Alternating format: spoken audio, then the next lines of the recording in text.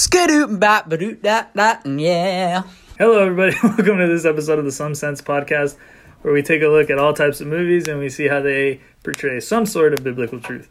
We're not professional movie critics, nor are we biblical experts, but we're passionate about both. We don't say complete nonsense, but we make some sense. My name's Arnold, and with me are my co-hosts. Peter. Z. Jocelyn. Samuel. Okay, cool. And today we're going to be looking at The Dark Knight. And so this week's choice was selected by none other than our beloved friend and co-host, Samuel. So, Samuel, do you want to tell us the story on this one, or do you want somebody else to tell us the story? Okay, so basically, this is like the second movie from the trilogy, The Dark Knight. So Batman is kind of getting the hang of being Batman. At the beginning of the movie, it starts off with him just fighting crime and stuff and trying to clean up Gotham, quote unquote.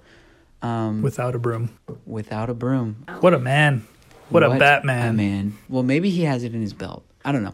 Anyways, he went off to training in the first one, and then he's coming back from training in this one. And so he's like prime Batman right now. Yeah, he's like peak. So when he gets back, he goes back to his company, and like they thought he was dead. So like they made a bunch of changes, and then he's like, yo, I'm freaking here, bro. And then so he had to fire some people, I think, and stuff like that. And then his love promised him that she would wait for him until like Gotham is clean and everything, and she's trying to hold that throughout the movie, and that is like one of the things that drove Batman in the beginning. But through the movie, I think that he gets like more of a genuine like love for Gotham. The main villain in this movie is the Joker. He's played by Heath Ledger. So the Batman is facing off with the Joker throughout the movie, and the Joker, like, he's trying to make society pick and make society like lower their standards to the Joker standards, which is like killing and like chaos. Yeah, literally chaos is what he said in the movie. And so there were two fairies. One of them had like convicts that were getting transported, and the other one had like random civilians. And the Joker was trying to make the people, he put bombs on each of the ships with remotes to the other ship. And so he tried to make society pick, and in the end society like didn't choose to blow up either one. So the Joker gets beat, he goes to jail. You're right, he goes to Arkham.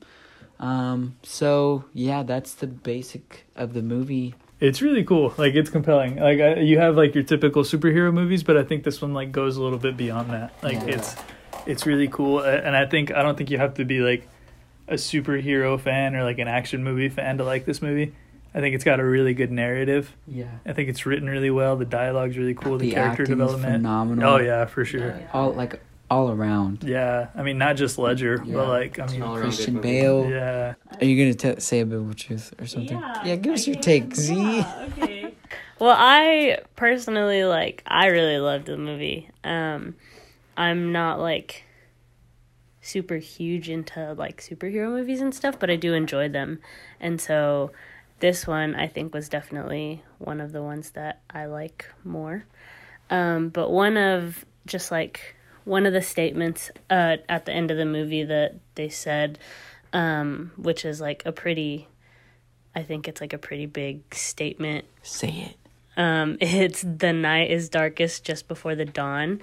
And I think that's a pretty like common phrase, but I just thought it was like really cool because in the same way like that the night was darkest just before the dawn, like in this movie, like that's how it was whenever like Christ was crucified. Like I'm sure that that's whenever like everyone thought that like it was like that was like the lowest point that they thought it could get, you know, like Christ being crucified was the darkest, and then like his resurrection was the dawn.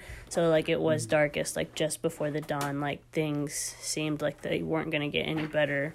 Yeah, right, and like in the movie the people were like, Gotham's never been worse. Yeah, and like they're trying to get Batman's identity to be revealed. Yeah, exactly. And so that was just like something that I pulled from the movie. Yeah. And so I just really liked that about it. Cool. That's good. Yeah. What about you guys? Well, basically, like, the whole movie, like, I really like the movie, of course. I'm a huge fan. One of the questions that, like, Christopher Nolan, like, portrays in this whole movie is, like, what does it actually mean to be a hero? Mm-hmm. You know, because there's a lot of people that are for Batman, like Jim Gordon, right? He's for him. Mm-hmm. He puts the spotlight on top of the roof, but all the people around him, like, the cops, like, they're blaming Batman because the Joker tells him, like, if you don't remove your mask, like, people are gonna die, you know, and he starts killing people every day, you know, and people are blaming Batman even though he's actually helping the city, you know, and throughout, like, the whole movie, I was, at the end, like Sam was saying, ultimately Batman becomes what Gotham needs him to be. Jim Gordon tells him he's not the hero we deserve, he's the hero we need, something like that, right? Yeah. And basically because he takes on the full blame and all of that, and just like reflecting the picture in the Bible, you can't help but, like, remember whenever, like, Jesus is with Pilate, you know, and he's telling him, like, hey, like, defend yourself, paraphrasing the Bible, you know, like, defend yourself, like, say something. These people say you're the king of the Jews, like, what do you say?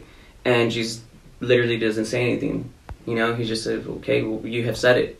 That's all he says, and he doesn't protest, and he lets people, like, put the whole blame on him, you know, becoming this, like, scapegoat for all of humanity, when in reality he was the hero that we didn't deserve. Yeah. You know, he was the hero we needed, and...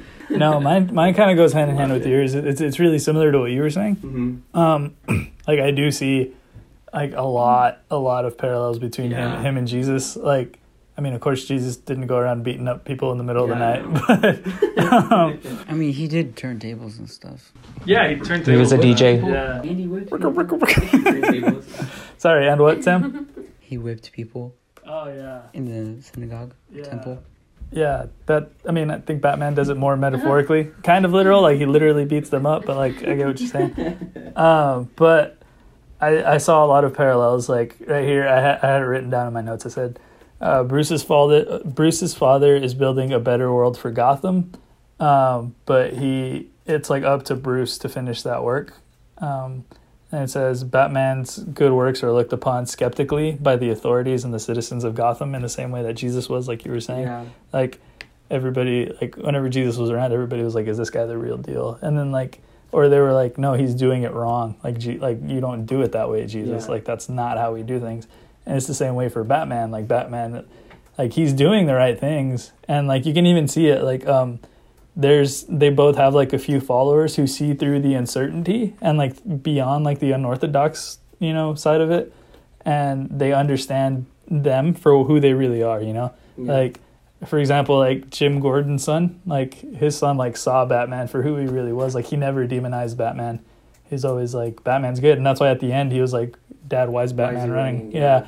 And, like, there's a few of those people in Batman's life, like, that, like, see him as this, like, undeniable force for good.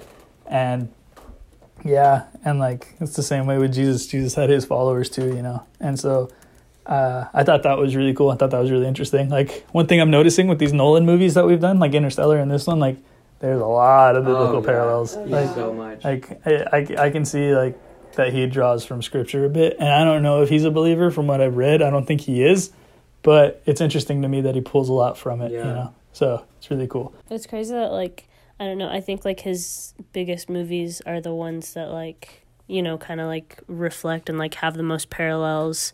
And so, like, I think, like unconsciously, like, people, you know, like, want to, like, reflect what's in the Bible, you know what I mean? But I mean, it's in us. Like, think about it. Like, scripturally speaking, if we're made in his image, won't our stories also be made in the image of his stories? Like, doesn't it just make sense?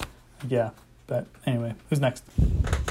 All right. So for me, honestly, it's really hard to pay attention to superhero movies for me. So honestly, in some of the parts, I was not paying attention. But what I took out of it was, the Joker kept trying to bring Batman down to his level. And, I mean, the Joker believed that. Like, evil is in everyone. And so one of the parts that was really good is when Batman was going to throw the Joker down, but he actually didn't. And then the Joker was like, you really are incorruptible. And I don't know, I think that's like really good, because I don't think, for me personally, I don't think that there's evil in everyone. Obviously you could be evil, you have the decision to choose to be that way, but honestly I feel like everyone has some sense of good in them, and it's really just a matter of fact of the way that you want to act. And so I don't know, I thought that was a really good part of, you get to choose how you want to be. I think that's like the important part of what you said, like you get to choose, because even Batman like tells the Joker whenever he has him there, like these people chose, like I can't remember what he said. They chose not to give in to like that. Yeah. These people have a choice, and they took the right one. Yeah.